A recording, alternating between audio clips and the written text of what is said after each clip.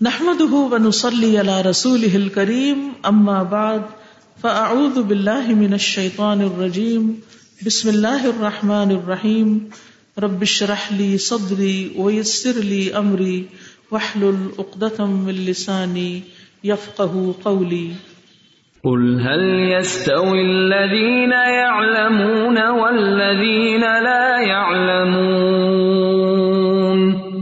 وإذا قيل انشزوا فانشزوا يرفع الله الذين آمنوا منكم والذين أوتوا العلم درجات والله بما تعملون خبير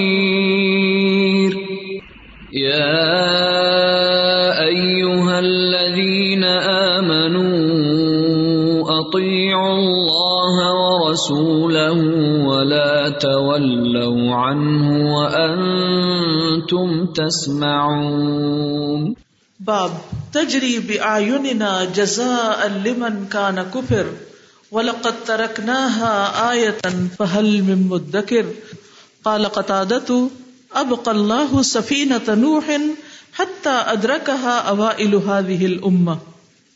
کتاب تفسیر القرآن میں امام بخاری سورۃ القمر کی اس آیت کو باب بناتے ہیں تجری بأعیننا، یہ 14 نمبر آیت ہے۔ تجری بأعیننا، یہ نوح علیہ السلام کی کشتی کی طرف یہاں اشارہ ہے۔ آپ جانتے ہیں کہ نوح علیہ السلام کی قوم نے جب اپنے پیغمبر کو جھٹلایا تو بالآخر اللہ نے ان سے انتقام لیا، تو سورۃ القمر میں آتا ہے تو ہم نے آسمان کے دروازے کھول دیے ایسے پانی کے ساتھ جو زور سے برسنے والا تھا، اور زمین کو چشموں کے ساتھ پھاڑ دیا تو تمام پانی مل کر ایک ہو گیا اس کام کے لیے جو طے ہو چکا تھا، اور ہم نے اسے تختوں اور میخوں والی کشتی پر سوار کر دیا جو ہماری آنکھوں کے سامنے چل رہی تھی، تجری بأعیننا، جو ہماری آنکھوں کے سامنے چل رہی تھی، جزاء لمن کان کفر، اس شخص کے بدلے کی خاطر جس کا انکار کیا گیا تھا۔ پوری قوم کو اللہ نے ڈبو دیا سوائے اس کے کہ جو نوح علیہ السلام پر ایمان لائے تھے۔ وَلَقَدْ تَرَكْنَاهَا آیَةً فَهَلْ مِن مُدَّکِرٍ، اور بلا شبہ ہم نے اسے یعنی اس کشتی کو ایک نشانی بنا چھوڑا تھا، تو کیا ہے کوئی نصیحت حاصل کرنے والا؟ یعنی قرآن مجید میں کشتی کو نشانی کہا گیا ہے، اور یہ کشتی بالآخر کہاں ٹھہری تھی؟ جودی پہاڑ پر۔ پھر جب آسمان سے بارش رک گئی اور زمین نے اپنا پانی جذب کر لیا تو باقی ماندہ پانی ہوا اور سورج نے خشک کر دیا، تو کشتی پہ سوار لوگ اس قابل ہوئے کہ کشتی سے اتر آئیں، چنانچہ وہ نیچے آ گئے، اور وہ کشتی جو تھی وہ مدتوں تک آنے والی نسلوں کے لیے نشان عبرت بنی رہی، اللہ نے اس کو محفوظ رکھا۔ ابن حجر کہتے ہیں کہ اللہ تعالیٰ نے اس کشتی کو جزیرے کی سرزمین میں بطور عبرت اور نشانی باقی رکھا، یہاں تک کہ اس امت کے پہلے لوگوں نے اپنی آنکھوں سے اس کو دیکھا۔ اور اب بھی یہ کہا جاتا ہے کہ بلند و بالا پہاڑ پر کشتی کا ہونا ایک عجیب و غریب نشانی ہے، اور اب بھی کہتے ہیں کہ جہازوں کے ذریعے جو لوگ اس علاقے سے گزرے ہیں انہوں نے اس کے نشانات دیکھے، اور اس کی تصویریں وغیرہ بھی چھپتی رہتی ہیں۔ تو بہرحال اب تک اللہ تعالیٰ نے اس کو ایک نشانی بنا کر رکھا ہوا ہے۔ قال قتادہ کہتے ہیں ابقى اللہ سفینۃ نوح، باقی رکھا اللہ نے سفینہ نوح کو، حتی ادرکہا، یہاں تک کہ پا لیا اس کو، دیکھ لیا اس کو، اوائل هذه الامہ، اس امت کے پہلے لوگوں نے۔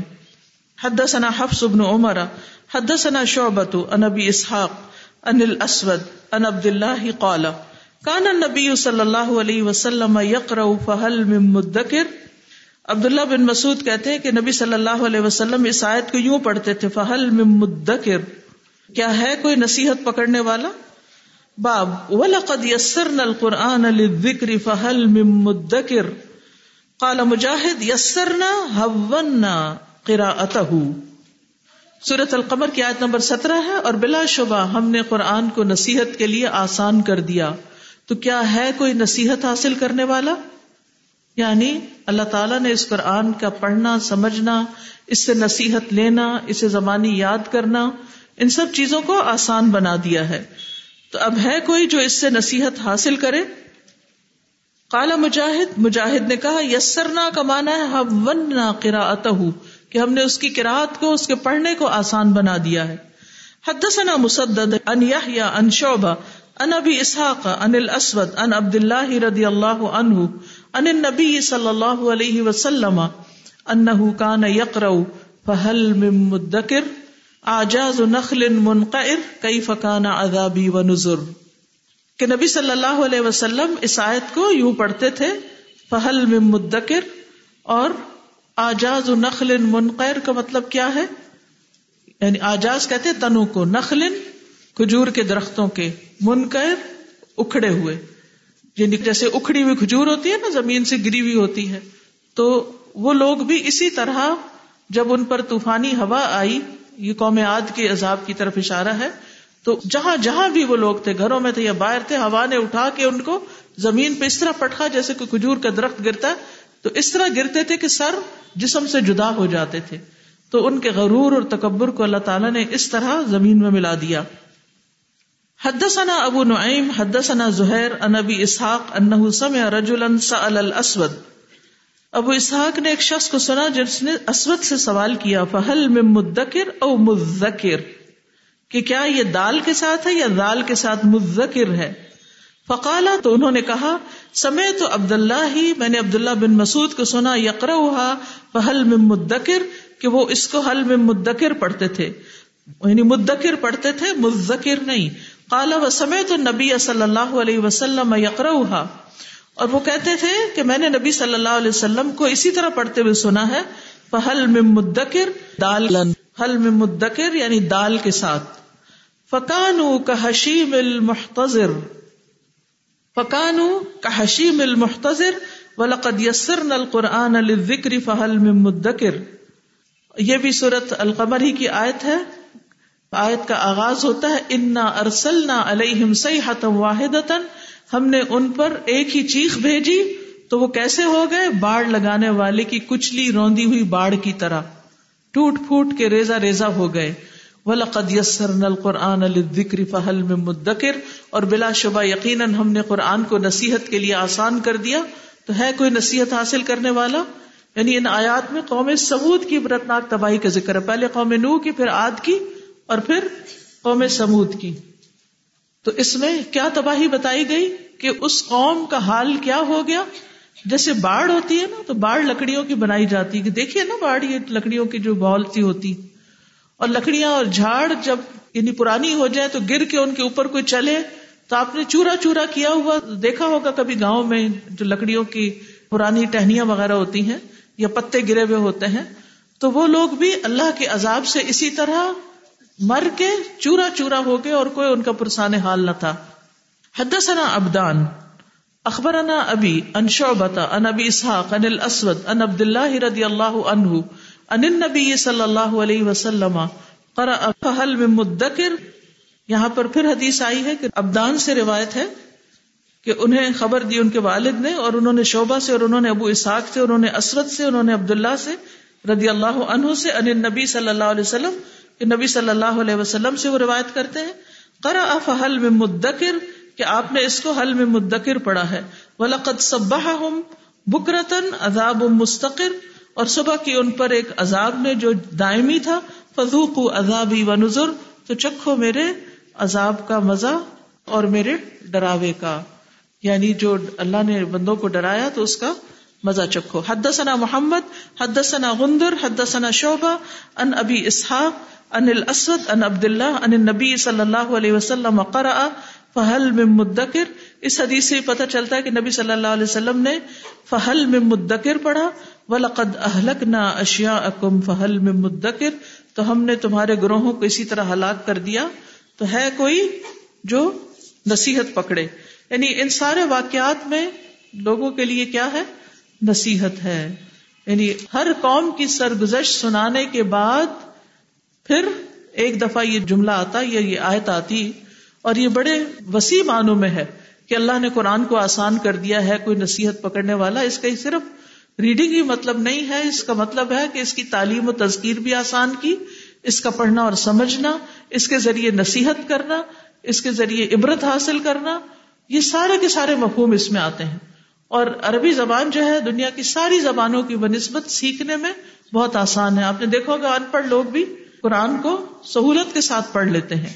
اور فہل من مدکر ہے کوئی جو نصیحت پکڑے؟ یعنی اللہ نے تو اس کو آسان کر دیا، اس کا پڑھنا، اس کا حفظ کرنا، اس میں غور و فکر کرنا، اس کو سمجھنا، لیکن ہے کوئی جو اس سے فائدہ اٹھائے اللہ سبحانہ وتعالیٰ کے دی ہوئی اس سہولت سے؟ اور یہ جو ہے وَلَقَدْ أَهْلَكْنَا أَشْيَاءَكُمْ فَهَلْ مِن مُدَّكِرٍ، تو اہل مکہ کو یہاں خطاب ہے کہ تم جیسے بہت سے گروہ جو بڑے اکڑتے تھے، تکبر کرتے تھے، اپنے آپ کو بڑی چیز سمجھتے تھے، کس طرح ہم نے ان کو تباہ و برباد کر دیا، تو کیا تم اس سے سبق حاصل نہیں کرو گے؟ حدثنا یحییٰ حدثنا وکیع عن اسرائیل عن ابی اسحاق عن الاسود بن یزید عن عبد اللہ قال قرأت علی النبی صلی اللہ علیہ وسلم فهل من مدکر فقال النبی صلی اللہ علیہ وسلم فهل من مدکر۔ عبداللہ بن مسعود کہتے ہیں کہ میں نے نبی صلی اللہ علیہ وسلم کے سامنے جب یہ پڑھا فہل من مدکر کی بجائے مذکر، تو پھر نبی صلی اللہ علیہ وسلم نے اس کی تصحیح کی اور فرمایا یہ فہل من مدکر ہے، دال کے ساتھ ہے، ٹھیک ہے۔ اب یہاں امام بخاری نے 6 ڈفرنٹ عنوانات کے ساتھ عبداللہ بن مسعود کی ایک ہی حدیث بیان کی ہے، تو اس میں 2 باتوں پہ تنبیہ کرنا تھی۔ ایک تو یہ کہ لفظ کو مدکر پڑھا جائے، مذکر نہیں، اصل میں اس کا روٹ تو ذکرہ ہی ہے، یعنی وَلَقَدْ يَسَّرْنَا الْقُرْآنَ لِلذِّكْرِ، تو مذکر ہونا چاہیے، لیکن یہاں پر یہ لفظ زال کے ساتھ نہیں، دال کے ساتھ ہے۔ اور جہاں آخری بات میں حضرت عبداللہ بن مسعود نے اس کو زال سے پڑھا تو آپ نے اس کی اصلاح فرما دی۔ اور دوسری بات یہ ہے کہ بار بار اس چیز کو ریپیٹ کیا گیا تاکہ قرآن کے ذریعے جو ہمیں گزشتہ قوموں کے حالات اور واقعات کا علم حاصل ہوتا ہے اس کو معمولی نہ سمجھا جائے، بلکہ اس پر توجہ دی جائے اور اس سے سبق سیکھا جائے کہ اللہ کی نافرمانی کا انجام بہت برا ہوتا ہے۔ باب قولہ سیہزم الجمع ویولون الدبر، باب اللہ تعالیٰ کا فرمان ہے کہ عنقریب یہ جماعت شکست کھائے گی اور یہ لوگ پیٹ پھیر کے بھاگیں گے۔ یہ اصل میں آیت اتری تھی جب مسلمان سخت بھوک اور افلاس کا شکار تھے، کفار کے ظلم و ستم سے تنگ آ کر کچھ مسلمان تو حبشہ کی طرف چلے گئے اور باقی جو تھے وہ شیب ابی طالب میں اکٹھے ہو گئے، محصور ہو گئے، ان کا معاشرتی بائیکاٹ کر دیا گیا تھا اور معاشی بائیکاٹ بھی، وہ لین دین، تجارت، خرید و فروخت، حتیٰ کہ کھانا پینا بھی نہیں لے سکتے تھے۔ تو اس پر اہل مکہ بہت پھول گئے، متکبر ہو گئے کہ ہم نے ان کو دبا دیا، کچھ کو بگا دیا اور کچھ کو بند کر دیا، یہ ہمارا کچھ نہیں بگاڑ سکتے۔ اس وقت یہ آیت نازل ہوئی سیہزم الجمع ویولون الدبر، یعنی عین تکلیف کے وقت میں یہ خوشخبری سنائی گئی کہ یہ تھوڑے دن کی بات ہے، یہ منہ موڑ جائیں گے، پیٹ پھیر کر بھاگ جائیں گے اور اللہ تعالیٰ ان سے پوری طرح انتقام لے سکتا ہے۔ اور یہ ہم جانتے ہیں کہ پھر جنگ بدر کے دن کیا ہوا۔ حدثنا محمد بن عبد الله بن حوشب حدثنا عبد الوهاب حدثنا خالد عن اکرمہ عن ابن عباس وحدثني محمد حدثنا عفان بن مسلم عن وهيب حدثنا خالد عن اکرمہ عن ابن عباس رضی اللہ عنہما ان رسول اللہ صلی اللہ علیہ وسلم قال وهو في قبة يوم بدر، رسول اللہ صلی اللہ علیہ وسلم نے فرمایا اور وہ بدر کے دن ایک خیمے میں تھے، اللہم انی انشدک عہدک ووعدک، اے اللہ میں تجھے تیرا عہد اور وعدہ یاد دلاتا ہوں یا اس کی قسم دلاتا ہوں، اللہم ان تشاء لا تعبد بعد اليوم، اے اللہ اگر تو چاہتا ہے کہ تیری عبادت آج کے بعد نہ کی جائے تو پھر یہ لوگ ختم ہو جائیں گے، کیونکہ مشرکین کی فوج بہت بڑی تھی اور مسلمان تھوڑے تھے اس کے مقابلے میں۔ فأخذ ابو بکر بیدہ فقال حسبک یا رسول اللہ، ابو بکر نے آپ کے حال پہ رحم کرتے ہوئے آپ کا ہاتھ پکڑ لیا اور کہا بس بس اب کافی ہے اللہ کے رسول آپ کی اتنی آہذاری، الححت علی ربک، آپ نے اپنے رب پر بہت الحاح زاری کی ہے، وہو یثب فی الدرع فخرج وہو یقول سیہزم الجمع ویولون الدبر، تو اس وقت نبی صلی اللہ علیہ وسلم زرہ پہنے ہوئے چل پھر رہے تھے، یعنی آپ صلی اللہ علیہ وسلم، اور یہ دعا کرتے ہوئے اپنی جگہ سے خیمے سے نکلے اور یہ آیت پڑھ رہے تھے سیہزم الجمع ویولون الدبر، کہ عنقریب یہ شکست کھا جائے گی جماعت اور پیٹ پھیر کے بھاگ جائیں گے۔ اور واقعی پھر ایسا ہوا کہ جو لوگ بدر کے دن آئے وہ اللہ کے غضب کا شکار ہوئے اور کئی سال پہلے کی گئی پیشن گوئی حرف بحرف پوری ہوئی۔ اس میں 70 لوگ مارے گئے اور اس امت کا جو فرعون تھا ابو جہل وہ بھی مارا گیا، اور 24 کے قریب جو ان کے بڑے بڑے سردار تھے وہ کلیب کے کنویں میں پھینکے گئے۔ یہ سزا ان کو دنیا میں ملی اور آخرت کی سزا ان کا انتظار کرتی ہے۔ تو اس میں بھی سبق کس چیز کا ہے کہ اللہ کا مقابلہ کرنے سے ڈرنا چاہیے انسان کو۔ اللہ کی لاٹھی بے لگام ہے اور اس کو کوئی روک نہیں سکتا جب کسی پہ وہ کوڑا برسے۔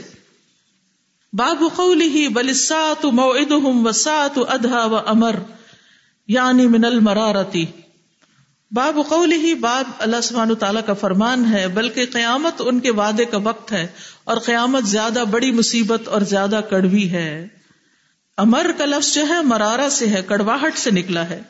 حدثنا ابراہیم بن موسیٰ حدثنا ہشام بن یوسف ان ابن جریج اخبرہ قال اخبرنی یوسف بن ماہک قال انی عند عائشہ ام المؤمنین قالت، بے شک میں حضرت عائشہ کے پاس تھا تو ام المؤمنین رضی اللہ عنہا نے کہا، لقد انزل علی محمد صلی اللہ علیہ وسلم بمکہ، کہ یہ آیت محمد صلی اللہ علیہ وسلم پر مکہ میں نازل ہوئی تھی. وانی لجاریۃ، اور بے شک میں ایک بچی سی تھی، العبو کھیل کود رہی تھی. بل الساعۃ موعدہم والساعۃ ادھیٰ وامر، کہ بلکہ قیامت ان کے وعدے کا وقت ہے اور قیامت زیادہ بڑی مصیبت اور زیادہ کڑوی ہے. یعنی دنیا کی سزا تو ہے ہی، لیکن قیامت کی سزا زیادہ بڑی ہے.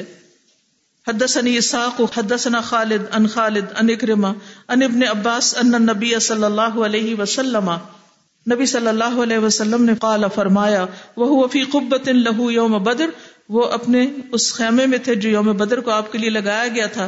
انشدک عہدک ووعدک، یعنی اے اللہ میں آپ کو اپنا عہد اور وعدہ یاد دلاتا ہوں. اللہم ان شئت لم تعبد بعد اليوم ابدا، اللہ اگر تو چاہتا ہے کہ تیری عبادت آج کے بعد نہ کی جائے.